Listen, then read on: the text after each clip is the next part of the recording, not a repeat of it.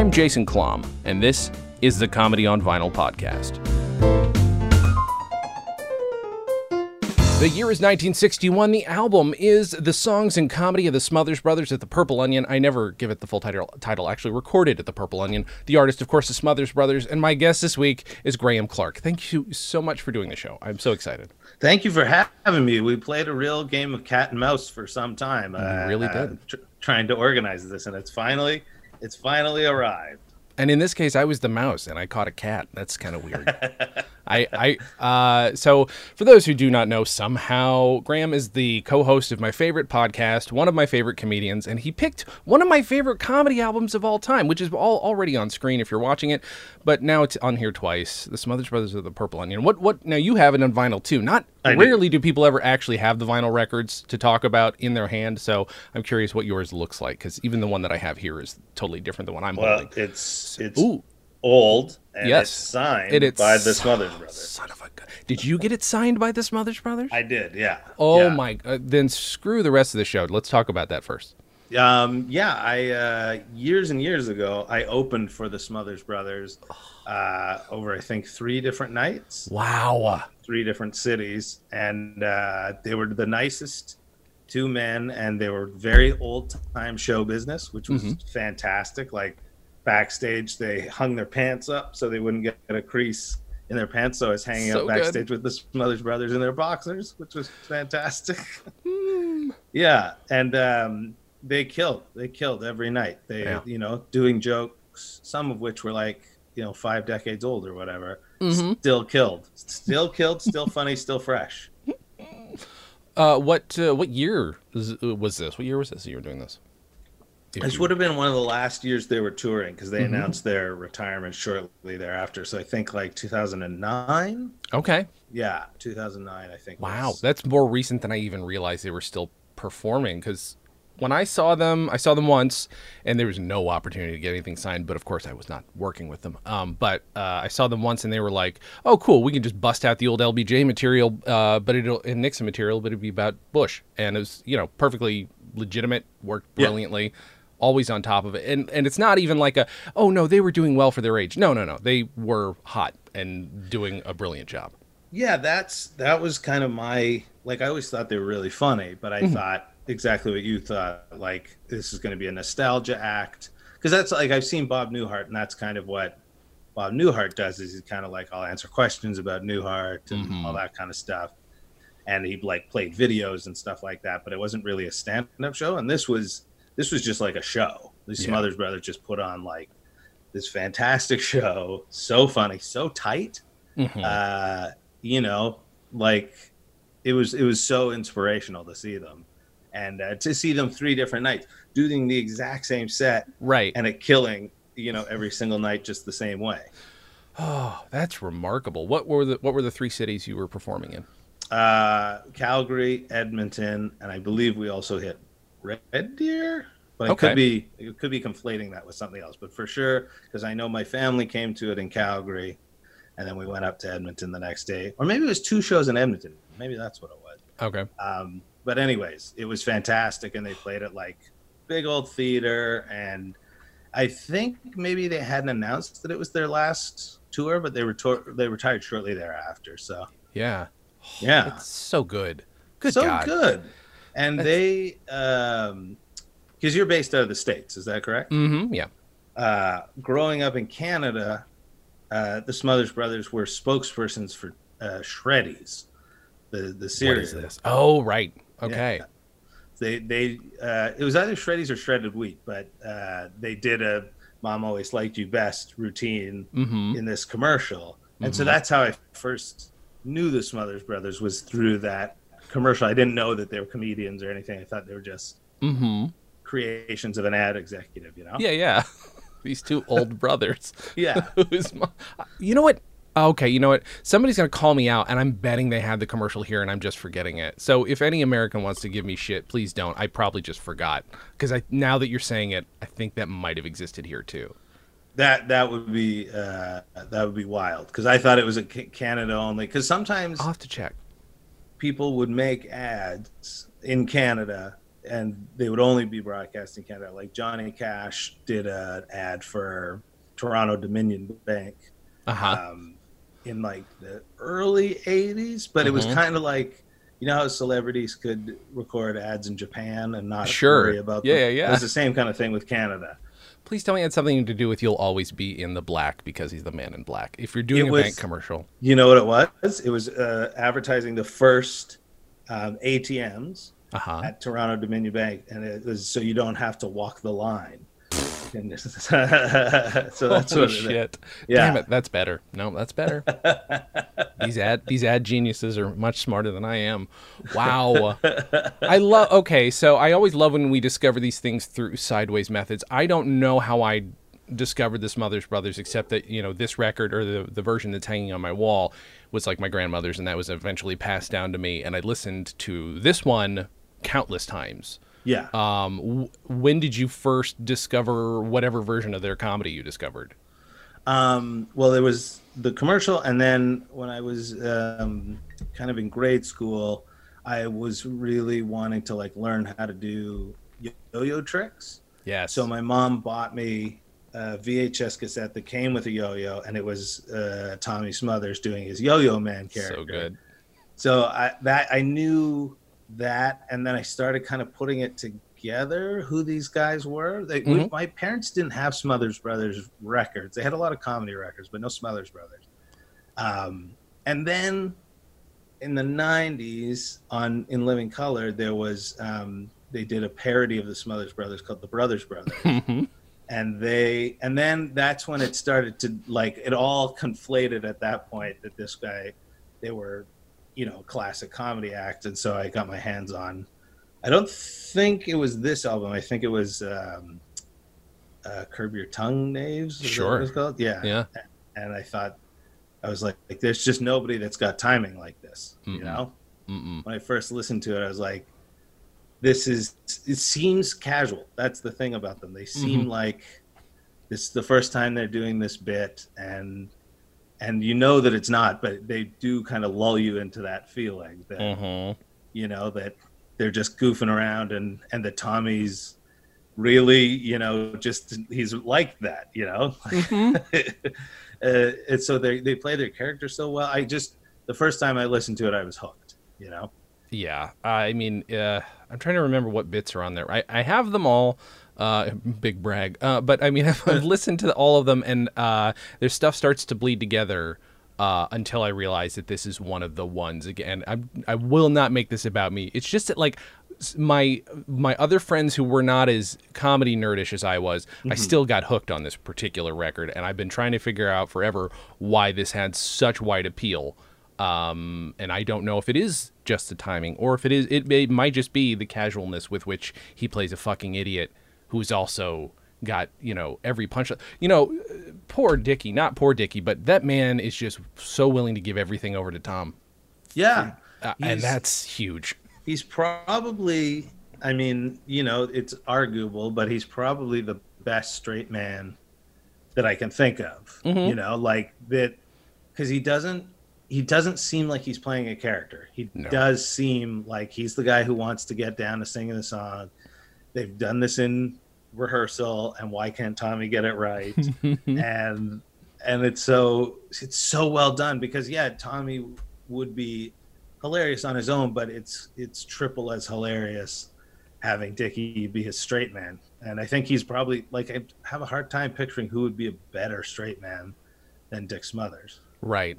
And the crazy part to me also is just later on when if you delve deeper into how much, just how important the Smothers Brothers were to, political activism on American TV, when you Mm-hmm. realize that Tommy is like, he's the one who behind the scenes is screaming at people to be like, no, fuck, we need to make this, we need to push it until we're canceled, basically. He didn't Yeah, want to be canceled, but he was hard and on that I didn't know until years and years after first that. listening to them. I had no idea that there was that dimension to their career, Mm-hmm. and so it was like unwrapping a package. Like it was like, oh, there's this whole other level to these guys that wasn't this kind of innocent kind of folk duo. They were Right. like this very on the cutting edge, kind of dangerous comedians in their day. I also love too that, yeah, look at the cover. They're very clean cut. Yes, they're playing folk music, but the first joke on this record is him saying "sing along with bitch" instead of, and it's barely a joke, but it is hilarious to me.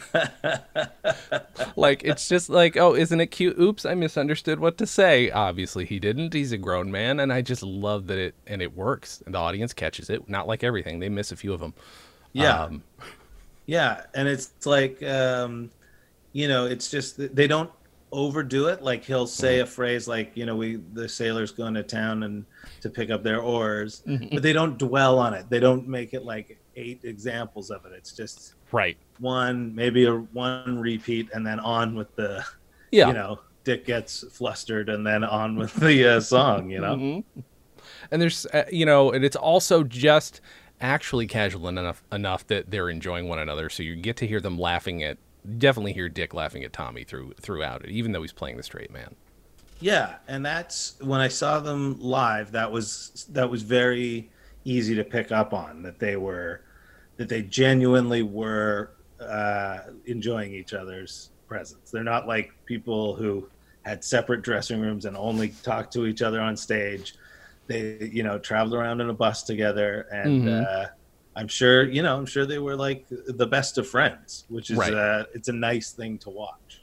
Did Tommy do any of the yo-yo stuff on this tour that you saw him on? Yeah. Because he did when I saw. Okay, all right. Yeah, he came out kind of in the second half of the show, and did a bunch of yo-yo tricks, and he does this like very funny dance to the Yo-Yo Man music, and it was great because then it really, at that point, it all came together. It's the Yo-Yo Man and the Smothers Brothers, and I think I even asked them about the the commercial, and they made some kind of joke about it, like we needed the money or something like Sure. that. Yeah.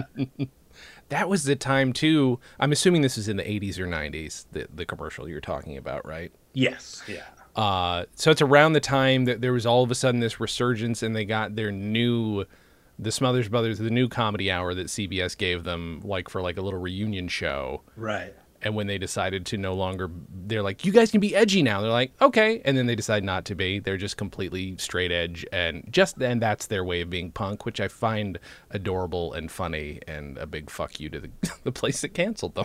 Yeah. Yeah. And it's like during the show, they talked about it. And I think maybe they showed a video kind of clip show kind of video. And it was fascinating. And then after that, the documentary Smothered came out. Yes, I love it. Yeah. And so then I watched that, and then I got kind of the full breadth of who they are and what they did. And it made me love them even more. People should watch that documentary. It's a good documentary. Came out. It's a very good documentary. 10 years ago or something. But my God, there's a lot on this record to talk about. I don't know if you want to go track by track. We can do. We can. It starts out with a song entitled Pretoria, which, I mean, it just for those who don't know, I guess I could just explain. They're funny folk people. Folk music was so huge at this time, and they decided to, I'm assuming, turn an existing folk act into a comedy act, because a lot of people were doing that because folk music wasn't really cutting it anymore, and nobody was coming to see the shows. And there was banter between the folk music, and then that, for some people, became an act, I think, no more obviously than these guys. Yeah, I wondered about that kind of their whole thing. Were they a folk music duo that told jokes, or were they a comedy duo that played music? Right. And this album, it's very music centric. Yes, very much so. And I think some of their other albums, like the bits are a bit longer, and then like the songs kind of are in the backseat a bit. But this one, it's like the music is front and center. They're singing like classic folk songs. And you know what? They could put out an album of just them singing. They're good. Like they are sound fantastic, Yeah. Beautiful voices and great performers too. Dickie did release, I call him Dickie. It's Dick. Sorry, I'm not his brother. No, but he calls him Dickie, so I think you're in the right. I guess I'm fine. He did release. I still haven't heard it. He did release a music only album during this period. because Oh he's like, wow. yeah. I still have not listened to it because everybody's like, don't listen to it. I was like, why not? Just does I don't only buy comedy records, but I should give it a shot. Yeah, I mean, it couldn't be, it couldn't be bad if it's him singing and he's got a Mm-mm. beautiful voice and does good, arrangements. And yeah, Exactly. why wouldn't it work? I had, again, I'm so pleased that you picked this because for about a billion reasons that we won't go over, but just every time a new bit would come back to me, it's like, oh fuck, I have most of this memorized. I've heard it that many Is times. that right? Yes, Oh, that's yeah. fantastic. There's some specific things that were became because this is how fucking dumb nerds my friends and I were. These became catchphrases amongst us.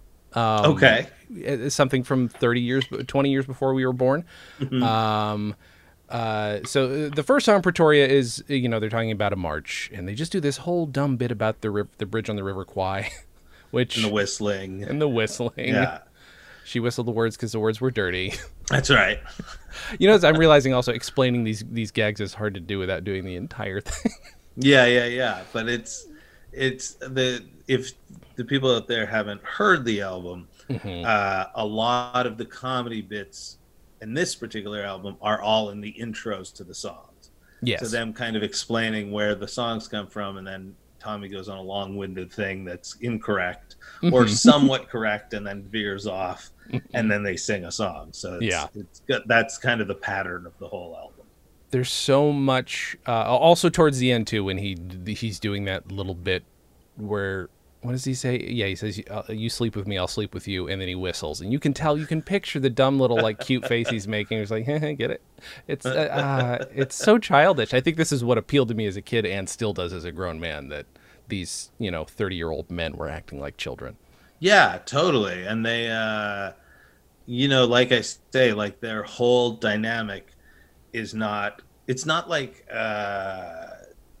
Tommy's getting or Dickie's getting like flustered. Hmm. Like, because that's, I think, the way with a lot of comedy duos is the Hmm. one person would be the dumb person, the other one would be getting constantly flustered by them. But he doesn't get flustered. He just kind of gently corrects him Yes. and just kind of says, no, no. It's very much the slow brother, the smart brother. Yeah, yeah, yeah, yeah. Absolutely. A patient straight man, which is that is I mean I think it's another reason like Carl Reiner works so well in 2000-Year-Old Man, where he's the whole time he doesn't really question him as much as like Yeah. that sounds strange, but I'll keep Yeah. going with it. It's a yes and that is before yes and was a commonly understood term.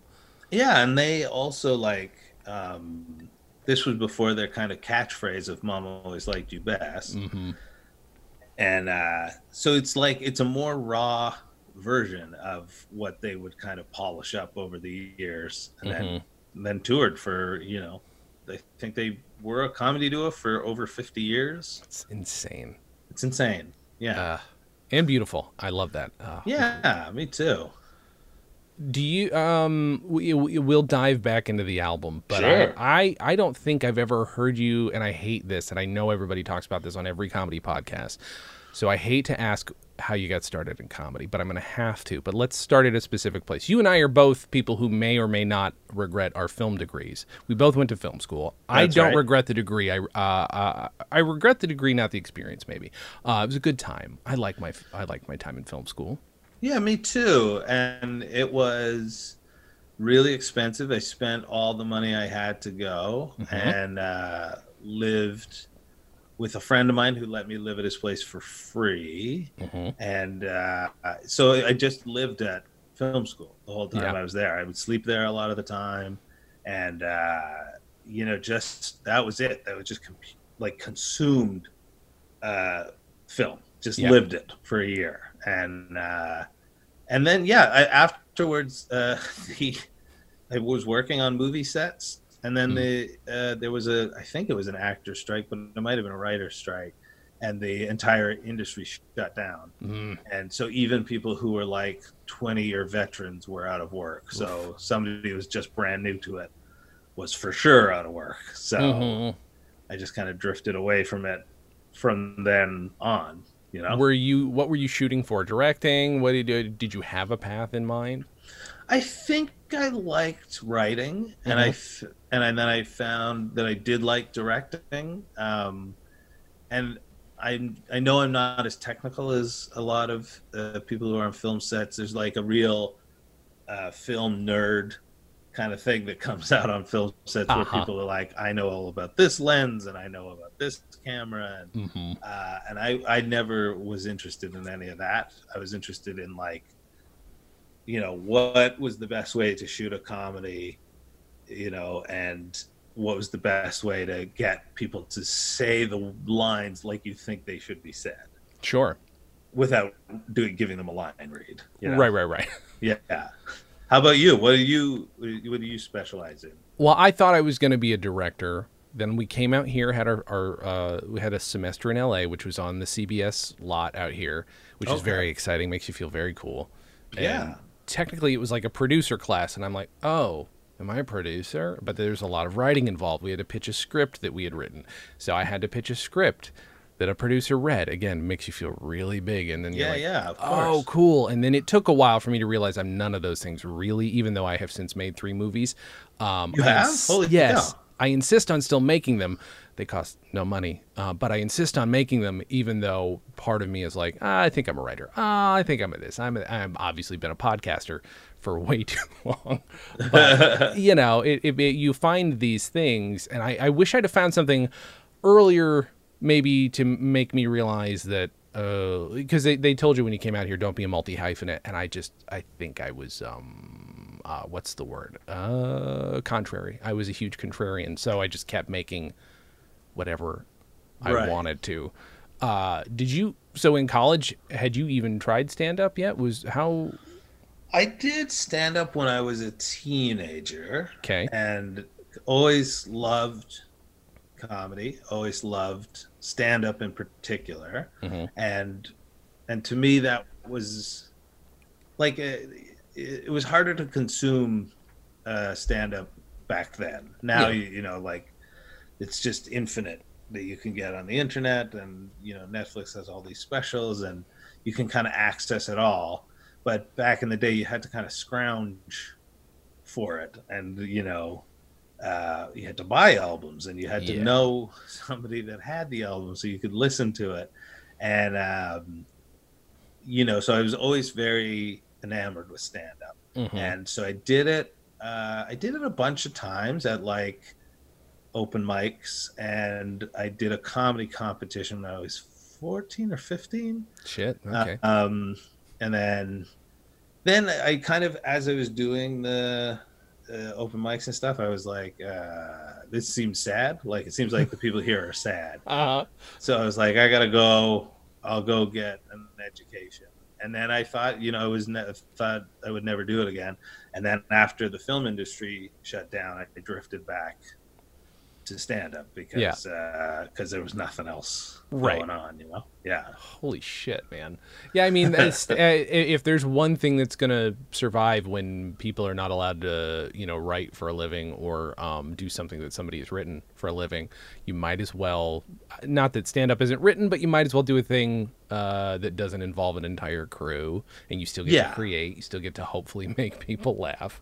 Yeah, and it is the opposite end of the spectrum, whereas film is like incredibly collaborative, Hmm. and you have to be, even though they may say like don't be a multi hyphenate, you do have to have all sorts of knowledge and experience of all the different components of a film, and the Yeah. different areas and departments people are working in, um, and so you do need to have a bit. You do have to be like a little bit of a camera person and a little bit of a sound person, and have an eye for set deck and all that Hmm. kind of stuff. But stand up, you can focus on the one thing, Yeah. and kind of sculpt that, and kind of like you're only answerable to you, Yeah. which is very different than film where you have to answer to 100 people. you know Right. I mean, the crazy thing too, then I guess about stand up is then if you only are answerable to yourself, it's up to you whether or not the pressure's there. So you can really fucking suck if you don't put enough pressure on yourself or the Yeah. right kind of pressure. That's right. How have you found the balance over the years trying to make it, because again, I for those who haven't heard or seen your comedy, I will recommend people just go down the rabbit hole on YouTube or something and watch everything you've done, because you make me laugh more than just about anybody. So Oh, thank you. That's amazing. you're brilliantly funny, and I think I spent way too much time on Dave's episode of this show saying, so what's his new show like with the iPad? Can you tell me? He's like, I don't know, I haven't seen it. I'm like, can you give me some idea what it's about, because I'm never going to get to see it? And he's like, I'm sorry. I felt really bad. How do you hold yourself accountable other than just sticking it to yourself? Like, that sounded filthy, but you know what I'm saying. I think I think the audience is who you're accountable to, you know, Sure. and they don't owe you, you know, pity laughs, or like they're the most on. I think it's the most honest response that you can get. It's that live audience, because if something's funny, then it's funny, and if it's something, if you're trying to sell something, and they're not buying it, then you're not selling it well enough, you know. So like that's how that I always hold myself to that account of, you know, because like, not that audiences are never wrong, because sometimes they are wrong, but the most part the audience will tell you the God's honest truth, and that's the way I kind of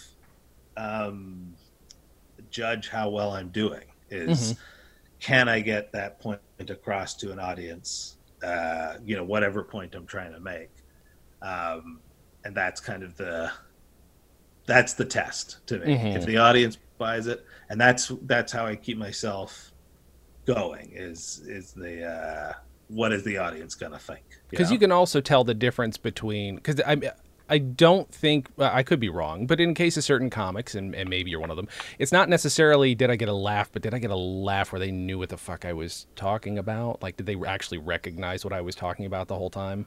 Yeah, I mean, that's the most satisfying, is where everybody, somehow you've steered everybody to be on the same page, and that feels very satisfying. If you somehow, not only did you make them laugh, but you, like you say, like you made them understand a concept you were trying to convey, that feels very good.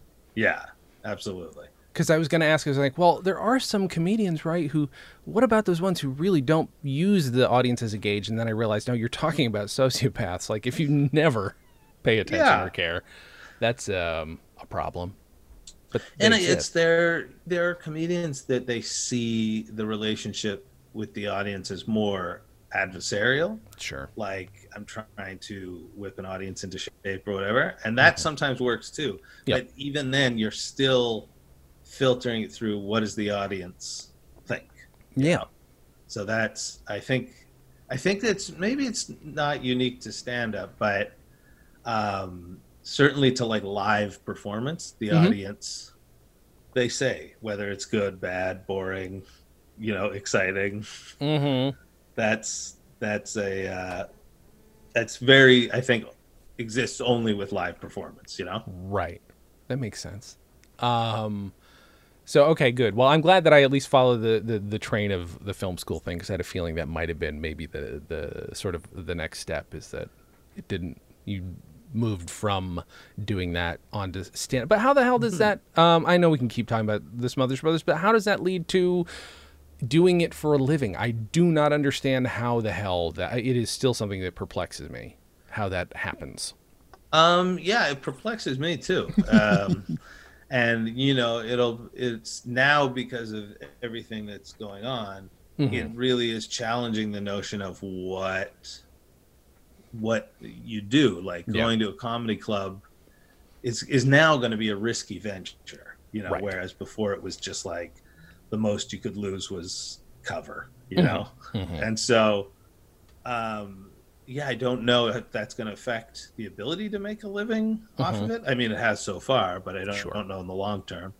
But for myself, whereas you were saying, like, I think you're based in LA, is that correct? Yeah. When you went to LA, they said, don't be a hyphenate. In Canada, and I think also in stand-up, you have to be. Yeah. You have to be. You can't, there's no lucky are the few that just do stand-up comedy. Hmm. Hmm. You stand up, you act in things, you write punch up, you produce your own show, you do a Sure. podcast, you do all these things. Um, and stand up's just one of them. And so you Yeah. have to do that in Canada, or you would starve. You would starve Hmm. within a year. Well, that was the other thing too. Is like I've met a lot of people out here who are just like, no, just stick to it. And I did PA work for a long ass time, way too Yeah, me long. too. Yeah. And once I realized I'm spending 18, and this is, don't get me wrong, there's ego involved here, but 18 hours a day on a project that I had nothing to do with the creation of, I was just like, Sure. this is hollow for me. Yes, it's money, but let's see if I can do something else. And eventually, sort of found a day job for 10 years that I absolutely hated and hated me. But, it kept What me was that day afloat. job?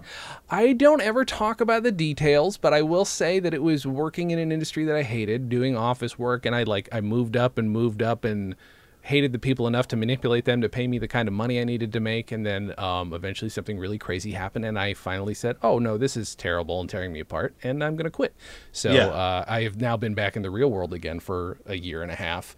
And it's insane. But also, my heart works again. So it's, That's great. you know, That's really good to hear, because I think you everybody can get easily sidetracked by the day job thing, and like especially when you get home after a day mhm. at the day job, the last thing you want to do is then do night work. Right. you know Now I did for 10 years. I was still making that during that 10-year period. That's when I made my 3 movies, but and a billion podcasts, but it was not, it didn't feel, it feels way better now. It's a little, where where did those movies end up living? Like, oh, where on did they go? 2 of them on YouTube because they're very clearly made by a person who's doing it all himself. Right. I think, and then the third has been distributed on DVD and stuff. I don't know why they want to, and like digital and shit. So that one's a documentary. That one I'm super proud of because I don't know. There's more to it than the other stuff, maybe. Right. Yeah, and it was probably more your personal voice kind of coming through. Yeah, these other 2 are like huge, but they are also part of a performance art thing that I've been doing since 2004, and Okay. will maybe end with a podcast this year. We'll see. So 2 movies and a podcast is how it's gonna play out. So I don't Wow. know. Yeah, it's insane. That's cool though. That's It's like fun. yeah, like yeah, it's just I think you have to a lot of people have to do the day job thing Hmm. sometimes their whole creative career. Sure. That's just the way it goes. Like I say, very few people get to just I'm a stand-up comedian or I'm a Yeah. DJ or whatever and get to do that Yeah. their whole life. Yeah. Everybody has to do something to pay the bills. Yeah. And so it's like I say, the lucky few that Hmm. get to do the thing they love exclusively, and that's how they pay their bills. But yeah, it's tough. You got to be Yeah. flexible in this biz. I fear that people like I at some point was, or for a long time was, get ashamed that they also have to have a day. There's no shame. That's just you are trying to exist. That is how that's how it works. We don't live in a Yeah, society where we just get money for existing. I'd be fine if we did. Universal basic income, fine. Please bring it on. I'll continue to just do podcasts and look for work. yeah, and I'm fine and with that. like there were a lot of people that I grew up, consuming some of their work, as like Bukowski when I was a teenager. It doesn't Hmm. translate as well to being an adult, but Hmm. and then like Harvey Pekar, and Hmm. these were guys that had jobs almost the whole time that they were doing what they became known for. Hmm. And so, like out of the gates, I got it. I was like, anybody can do their creative thing, but they do need to be able to pay their rent. Yeah. So the day job's like it's absolutely part of the formula. Right. Yeah. The starving artist thing has been is a myth for a reason, and people don't often realize that. It's fun to fantasize about when you're in college, et cetera, et cetera, et cetera. If you do, and I don't think I ever did. I was like, no, I'm immediately going to be a famous movie maker. That's Right. where my delusion was. Oh boy, I did not expect that. I apologize. This ended up being more about me, but I do like very much talking about where two film school people have gone with their careers, and it's it does. I think the collaboration, and I think somebody once told me also like Tom Lennon, name drop, did the one piece of advice I got when I was early out here is like green light yourself is what he said. So that was me like, oh well, then I'm gonna have to be a multi-hyphenate. I have to make shit myself. So just make a ton of shit. There's nothing wrong with that. Just keep making things. I do very much, by the way, still want to see your iPad show. I want to know what that was all about. Was it ever recorded? Did you ever put it down for posterity? No, I didn't. Like, I have the whole show because the whole show was pre-recorded and then played on an iPad that was... Holy shit, the entire thing was? Oh my God. Yeah, and it was propped up on on a mast kind of set up, and then... God damn it. Yeah. And so it was all pre-recorded with spaces for the audience to laugh, and God damn it! I'm so annoyed. You have no idea. I'm so annoyed I didn't see it. I didn't film it because you could see what was happening on the iPad live, but it was hard to the camera kept kind of focusing and unfocusing on the iPad, so it wasn't tapeable. Right, that makes sense. Son of a bitch. Well, if it ever comes back and people are allowed to go places, then I will gladly pay good money to see that. All right. Should we talk some more about the album? Because I feel like people are going to get pissed if I keep distracting us. I could talk about this all day. In Dance Boatman Dance, which is probably the one that's got maybe most of my favorite stuff in it. Just all the terrible mispronunciations and like inability to speak that comes out of Tommy is some of my favorite shit ever. Yeah. That he refers to the ships that sailed here as the Sunflower and the Pan Maria. It also starts with him going tasting, 1, 2, 3, and slurping the microphone. So dumb. It's so good. Yeah, and also it's like so gentle, and it's just like if the audience gets it, great. If not, moving right along. Also, this audience, they're talking during it. There's so much talking. What the fuck was happening at this club? Yeah, there's a lot of talking, and there's one woman's laugh that is this kind of piercing laugh. She laughs louder than everybody on every joke. But it's that kind of screechy scream laugh. And I always wondered when I would listen to these albums, like, who was that person? Did they know when the album came out that they were so distinguishable? You know what I mean? Mm-hmm. One of my dreams is honestly to find a laugh I love on a record, find that person, and interview them. I could talk to them for hours. That would be an interesting. That would be an interesting audio series. Is you try and track down the laugher. That's a pretty good idea. That could be your next podcast. I'm tempted. I'm thoroughly tempted. You'd have to prove it. That would also be part of the fun. Like, okay, prove it, please. Please provide audio proof that you are this laugher. If you can't do this just right, I don't know that I'm gonna believe you. Yeah, I love that, identifying that person. And this album, it's very, it seems like somebody who's maybe snuck into the club, she's maybe too young to actually be there. And maybe she's overcompensating by laughing, but yeah. But I remember the first time I heard this, this was one of those laughs. Yeah. There's a line here where they're just talking about the people moving west. They looked westward, and he said, like that. So obviously one of them turned their head.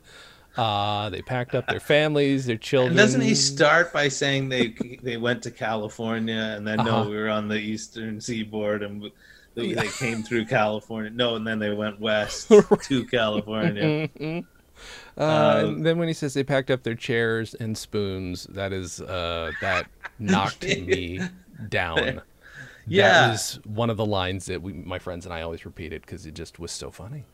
Why is that so funny? Do you know what I mean? Because is it spoons? Is that why it's so funny? Is that on it? It's what the kids call lol so random. It is just, you know what I mean? I wish I could even say it better than that. I almost can't, but it really is just The expectation, I guess, is that they're packing up important things, and then he immediately downgrades that to chairs and then spoons. Yeah, they packed up their chairs, which is such a funny sentence on its own. And then you throw spoons in there, and it's like it's like a genuine belly laugh. Yeah. Yeah. And And he I refers think to them. also Sorry. like when they're introducing Jezebel, and he's going on about this name, and then he says the name is Mary Ann, and everybody loses their mind. Um, and again, like, you're being set up for a punchline, but it doesn't feel that way. Right. Right. When they're doing it, it doesn't feel like a construction. It really does feel like Tommy is that guy in that moment that's just kind of rambling over the intro. Yeah. And it's this Sorry, go ahead. No, go ahead. No, it just makes me think of how much a comedian in the right perfect headspace who is having a perfect night is like a series of waves coming in, and they're like, you're bringing everybody in, and then eventually it crashes. Eventually it comes down, but like you're sucking people in slowly and surely until it's just fucking bam. There's the thing you're waiting for. You didn't. Yeah.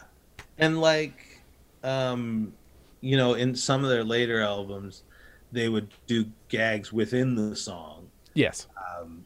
Either like there's the one where they're singing a beautiful Spanish ballad, and then Tommy starts singing in German, and but they didn't do as much of it on this first album. It really was like all the jokes, the songs stood away from the jokes. Right. Like the songs were just, if you took out the intros, it would have just been a nice folk album. And it's kind of the weird thing about it is, like, I don't know how familiar you are with Tom Waits. A little. I think his album Nighthawks at the Diner is patterned after the Smothers Brothers. Really? Because he does these long kind of jokey intros to every song. He even name checks the Smothers Brothers on the album. Okay. All right. And like I say, all the jokes are independent of the songs, but every joke track has its own track, and then the song starts on the next track. And it seems to me very, very reminiscent of the way that the Smothers Brothers kind of structure their act.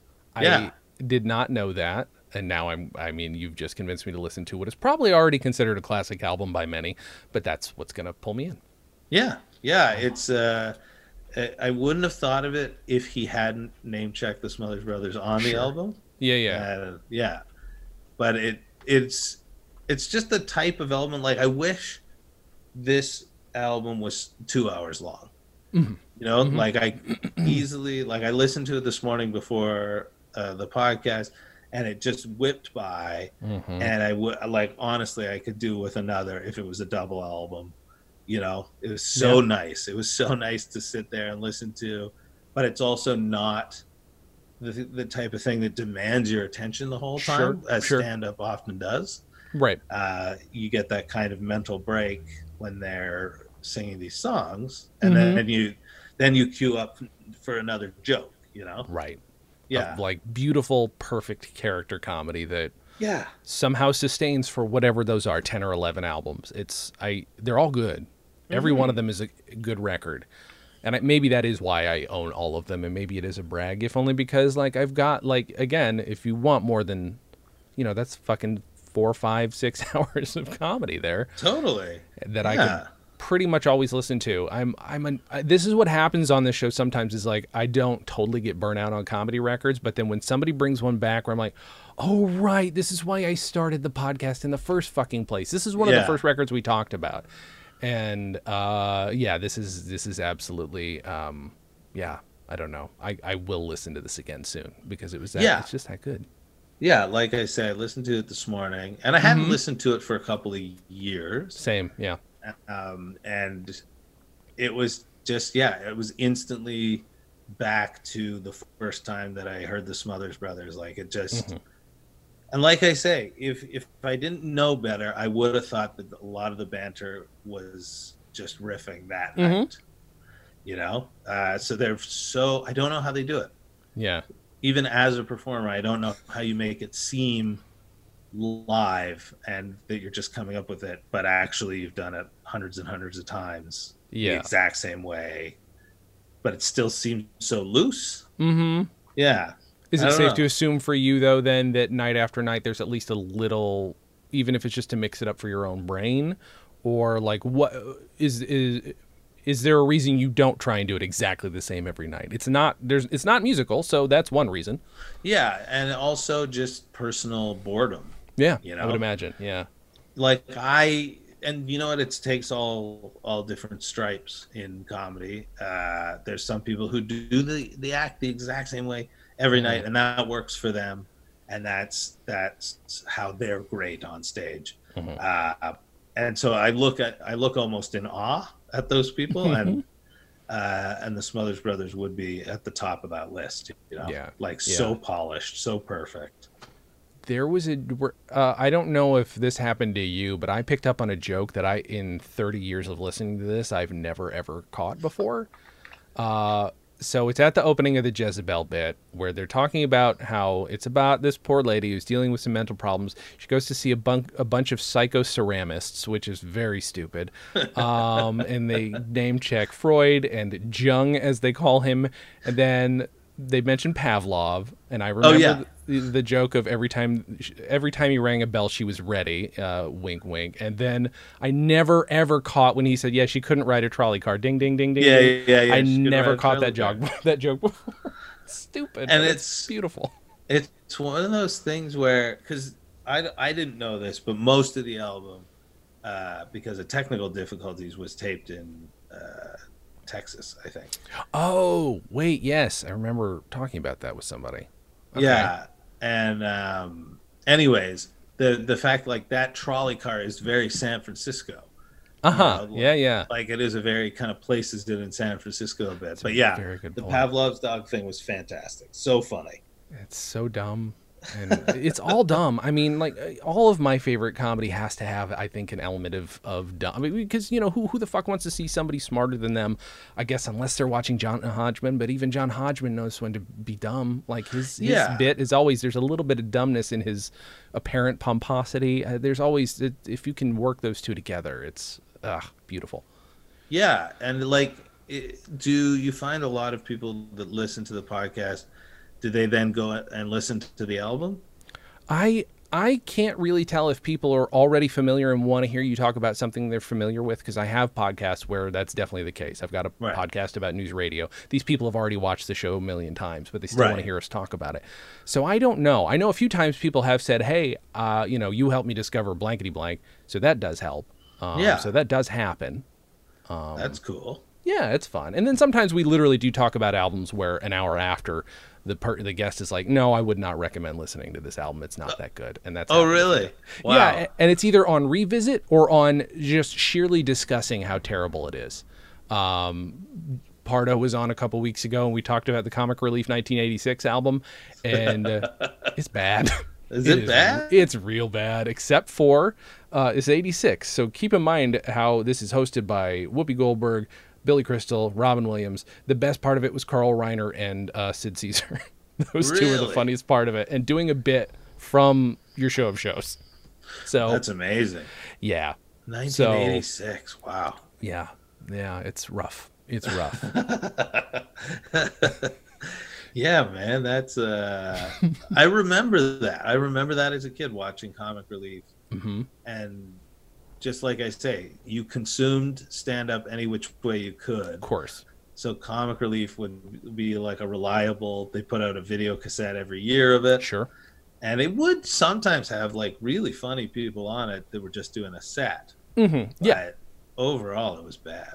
Hmm. You know, overall it was, I don't know, it was bad. Wait, stuff. did they replay? Did you get the UK Comic Relief too, since you're Canada, or just the American one? Just the American one. Yeah. Huh. I have wanted to compare the two because UK Comic Relief also released a record that same year. I kind of Oh, want to really? see if Lenny Henry's any better than Rob. I know Lenny Henry's funny, but you know, there's a lot of shit on there that I probably would never have heard of. I'm sure. That's my favorite part about going over to the UK was discovering that there's this whole like bizarro comedy world Mhm. that are like there's different people that fit into different kinds of archetypes, Mm-hmm. and just people I've never ever heard of before. Yeah. It was great. It was like, yeah, it was like finding a box full of comic books at a garage sale. It was just Yeah. like just finding, okay, yeah, like there's this guy, and there's a comedian, and they're endorsing this type of hotel, and you're Uh-huh. like, who the hell are they? Who the hell are they? Right. Yeah. It's interesting what reaches you guys and what doesn't. Do you have a quick moment for me to talk? Because here's the problem. Everybody knows and listens to the show. If I have a Canadian on, we're going to have to talk Canadian content for at least a minute. Yeah, absolutely. You've done a lot of Canadian TV. Have you ever had to deal with that personally? Canadian content stuff? Or has it never been your purview? Like, do I have to do stuff that's Canadian content based? Has that ever been an issue? I guess that's a No. producer thing, really. Yeah, the fact that I'm on any shows, it counts as Right. Canadian content. Like, Makes sense. so, and it's weird. It's like CanCon really did a lot of amazing work for music, Sure. but the television side of it and the movie side of it weren't held to that same kind of rigor. So, Mhm. so it's not quite as helpful as it was for music. Because Right. like with music, there was an absolute percentage every hour that you had to play Mhm. Canadian music, so it fostered a whole scene. Sure. But TV doesn't have that same strict limit, Okay. Okay. and that's kind of where stand-up lived for a long time, was TV. Oh, okay. Yeah, that makes sense. Like, like I'm sure back in the 60s and 70s, stand-up was like album and radio. Yeah. And then I think during the 80s and 90s, it was cable television. That's where stand-up lived. Yeah. And in Canada, yeah, you can get tax breaks and stuff by making a Canadian production. And like I say, the networks have to produce a certain amount to Sure. keep their license. So anything that I would be on would be just automatically considered CanCon. Interesting. Yeah. I think I became fascinated with it knowing just because of the sheer fact that they were parodying the very idea of it on SCTV so much. I Yeah. think that's the thing that made me so fascinated with it, I guess. Yeah, it's like this weird thing that Canada's had to do because we're so close to the States. Yeah. Because like if you go to Norway, you go to Sweden, they have their own independent film culture and television culture, because there's a language change. Yeah. But there isn't that between Canada and America. So, and we're sitting next to the biggest entertainment producer in the world. Right. So we had to, like, government had to literally step in and be like, no, you must make this much Canadian content, otherwise we will just be snowed under. Yeah. Speaking of which, though, like, the more I think about this collection, this asinine collection of records I've got sitting here, I can only think of two overtly, obviously Canadian records that I have. And I'm wondering, even after my obsession with CanCon and comedy from everywhere, obviously I'm only going to get certain things, but I've got The Great White North, which is a great record, but it is obviously it's kind of a universal hit, but it is one of the best sketch comedy records I've ever heard. Then there's one called My Fellow Canadians, which is Rich Little. Rich Little. That's right. It is basically a response to the first Family record, which is the biggest hit of all time, at least in America. What was that guy's name again? Von Meter. Von Meter. Yeah, Von Meter. I'm obsessed with him. He's got an interesting story. I interviewed his widow on this show once. And yeah, it was a really good interview. But I want to talk to Rich Little because I will tell you, I listen to My Fellow Canadians, and not being Canadian or in 1960, I got zero because it was all referential. It was all, which is great though. I mean, it should exist. That should exist. But I do literally need somebody that old and that Canadian to walk me through it. Yeah. Like I would listen to it and I wouldn't get it either. Right. Because it's, like if they're talking about Diefenbaker, I don't know what he sounds like, That's probably a good impression, I guess. Like, I mean, it's weird, right, that JFK has become a thing that is recognized probably worldwide as I mean, to the point where if you watch The Simpsons, you know that they're doing JFK when they're doing when Mayor Quimby speaks, that kind of thing. Like, yeah, yeah, it's a fairly, even if you don't know where it's from, it's a universal thing. It is weird that a parody of this dead guy, like, it's weird. I don't know. It's a strange element of comedy. The other Canadian kind of like from the album era, there's a duo called McLean and McLean, and they were very big in Canada in the 70s. And I'm gonna write this one down. Yeah, they're kind of like some of their stuff is like musical and lots of like drug references and the like. But they were very popular in the 70s. And then I'm trying to think of who else would have been like. By the way, very quickly, I'm an idiot. Tommy Chong is Canadian too. Yes, that's right. I should not. I should not disregard that. But it's weird because Canada's kind of domestic comedy output didn't really start until the 80s, stand-up wise. I mean, sure. There were other things that were Canadian that got out there. Sure. There was what do they call Wayne and Schuster? Yep. They were like the most booked act ever on Ed Sullivan. You know what? I'm an idiot. Also have one of their albums. So there we are. Yeah, and they were on forever. I mean, when I was a kid, I'd watch it, and even then, it was very dated and kind of cornball. But it translated. It translated across the border in a way that Rich Little's album probably did not. Yeah. That's kind of a. I mean, those were all kind of a roll of the dice when all these people made these different First Family like albums. But like, I do. Again, that's why I'd like to speak to Rich Little just about that album. Like, what were you shooting for? Were you hoping that the recognition? I'd love to know how well it sold in Canada. I would like to know. I think it probably did really well in Canada, but that would be a small number, American wise. Okay, I mean? Sure. I guess that's possible. When I was a kid, there was 2 radio shows that were all about Canadian politics and people doing impressions of Canadian politicians and the like. And the better of the 2 was called Double Exposure. Okay.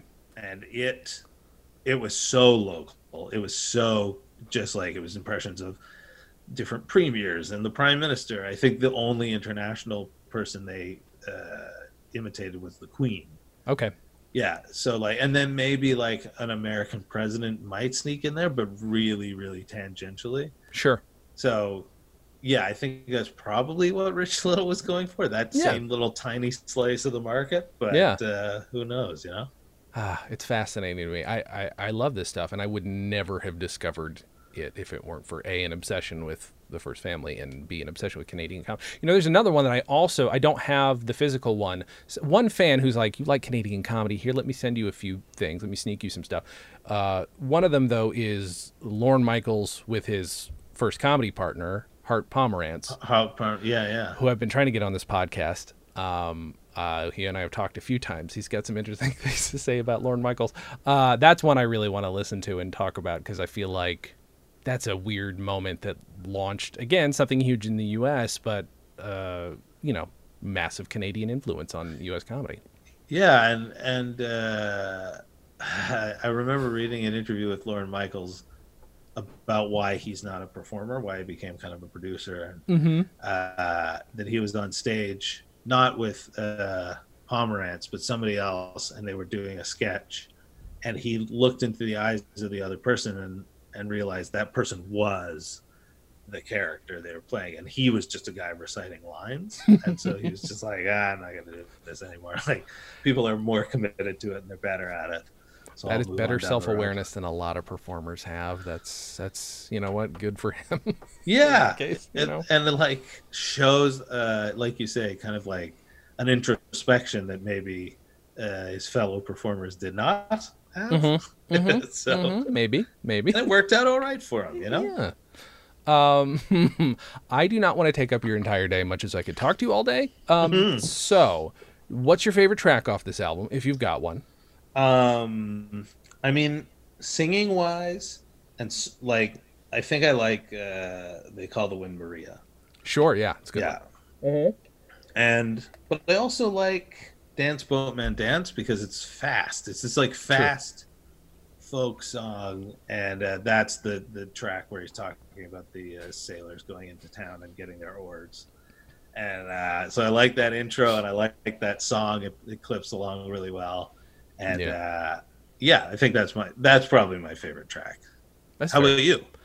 I kind of think I'm the same, and it's because I mean every note that I was taking it as I was listening to it, and I literally had to drop my shit and stop at one point because again hadn't heard it in so long, and yeah, actually had a weird well whatever we don't have to go into it, but I had a weird emotional reaction to it. We will just say, and that is one of the reasons I'm like, oh fuck, I'm so glad that this happened. I'm so glad that you picked this album. What was the emotional Well, reaction okay, to it? I will tell you if you're willing to listen to it. It's Sure. long story short, my friends and I, my two best friends and I, like I said, listened to this and had jokes. And one of my friends, it was pretty tragic, but he died. And because one of the jokes that popped up that he would repeat all the time and informed his sense of humor, which then informed my sense of humor. I was just like laughing, and then like stopped and just started bawling my eyes out. And I'm like, oh, Oh wow. this is a moment. I just had a Yeah. real fucking moment, and I, honest to God, have you to thank for it because it's like Oh man. it's weird. I hadn't had, and he's we've known that he's been dead for 2 years, and all of a sudden they're just like whoosh. So it was weird moment, Yeah, but good, and but good. like it's weird how a comedy bit can also trigger like reactions and emotions like a song can. Yes, Yeah. right, 100%. Ooh, lost my microphone. Yeah, Yeah, it's because I don't know. I remember where I was when I first was listening to the Smothers Brothers records, Hmm. and they take me right back, to that house I was living in and what was going on in my life and all that kind of stuff. So yeah, it's as powerful as a song. Yeah, And luckily, this album also has songs. thank God, right? I just that's weird. I've never had that moment with a guy. This is a weird breaking point in a good way for the podcast. So I don't know. I thought that was cool. It was a nice moment to have, and I don't know. This is a good album. This is a good record. Yeah, I was yeah, like, absolutely. And it's nice. I think that's nice that you had a moment with it. yeah, Yeah. it's never happened. That was pretty great. Graham, sorry, Graham. I want to say it right. I keep doing the Americanized Graham. That's not fair. You're not a measurement of mass or weight. Thank you. You have been so delightful to sit here and do this. I really appreciate it. This is going to come out not next Wednesday, but the following Wednesday. Okay. Tell people where they can find you, what they should listen to or watch. If you have anything coming up, I don't know if you're doing any Zoom shows like some of us idiots are doing. No Zoom shows. I mean, I put out a podcast every week with my friend Dave Shumka called "Stop Podcasting Yourself." The best podcast. Thank you. I've been in this kind of self-isolation era. I've been painting using my beard as a paintbrush. Mm-hmm. And then I sell these paintings, and then the money goes to whatever charity.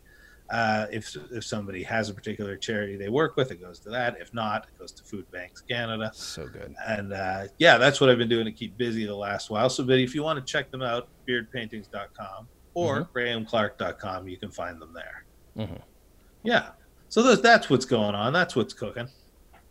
This has been so nice. I really appreciate it. Honest to God, this has been super, super fun. I've been looking forward to this for putting up years. with all the back and forth forever and ever. I'm glad this finally happened. We did it. Me too. You're no pressure, but you're welcome back anytime. This was an absolute delight. I we would can talk love about to come back and talk about a couple Canadian albums. Yes. Like specifically. There was a guy I wanted to I would guess I would have to upload the album because I can't find it anywhere online. Mm-hmm. But there's a guy, it's an album I thought was so funny. It's by a guy who doesn't do stand-up anymore named Alan Watt. Okay, wait a minute. Okay. Sounds familiar. Yeah, he's a writer. He wrote books. Like he kind of gave up stand-up to write books. Okay. And anyways, his album's so funny. Okay. But I think I still have a hard copy of it somewhere, and if I can rip it and send it, that would be a good one to chat about. That would be Fucking amazing. I would love to do that. Yeah. That was one thing I forgot to ask you. Like, one of my favorite things about traveling the country when that was a possibility was, or being in the UK, was like trying to find local comedians on their records, because that was a huge thing. It's the only way where people were making their money outside of the club money. You know, that was their side money. They didn't do T-shirts. Have you ever run into any like old school local Canadian comics, or was that not a thing at the time? Like getting their records. That were selling albums? Yeah, like in an old record shop, because that's where I like finding like 50-year-old records of comics who are no longer around. Yeah, like I'll say like more of them probably existed on CD than on vinyl. Mm-hmm.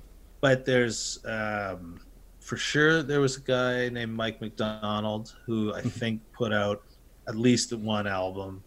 There's a guy named Mike Bullard who put out an album. That I would find in thrift stores a lot. Yeah, it's funny because like I know the era specifically that you're talking about when people did sell albums after shows, and they don't really do that anymore. Like some do, but it's mostly here's the download code. Yeah. Or you can just listen to it for free on Spotify now, you know? Yeah, right. Give me no money. Yeah, exactly. But once in a while, I would find an album at a thrift store that was signed by the comedian. Always. It was obviously bought at a comedy club and then tossed away. Yeah, I know. It makes me sad, but it's also like I kind of get it. Also, like it's you supported the person. There's that at least. Yeah, exactly. And maybe you're dead. I don't know how it ended up here. I don't know your life. Graham, thank you so much. Thank you guys for listening, and as always, have a good thing.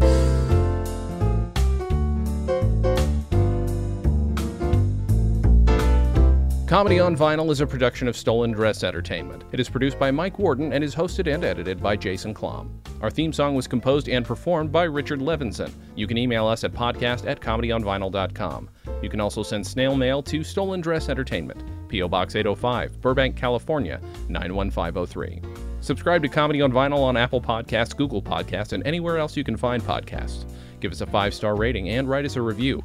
It helps. You can find us on Facebook, Twitter, and Instagram at Comedy on Vinyl, or find everything in one place at comedyonvinyl.com. A major portion of Comedy on Vinyl has been underwritten by Stand Up Records.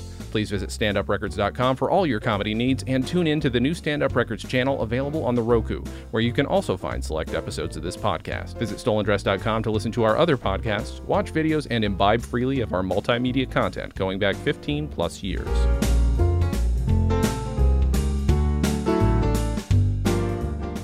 Dress Entertainment. Hey, it's my turn. Ah!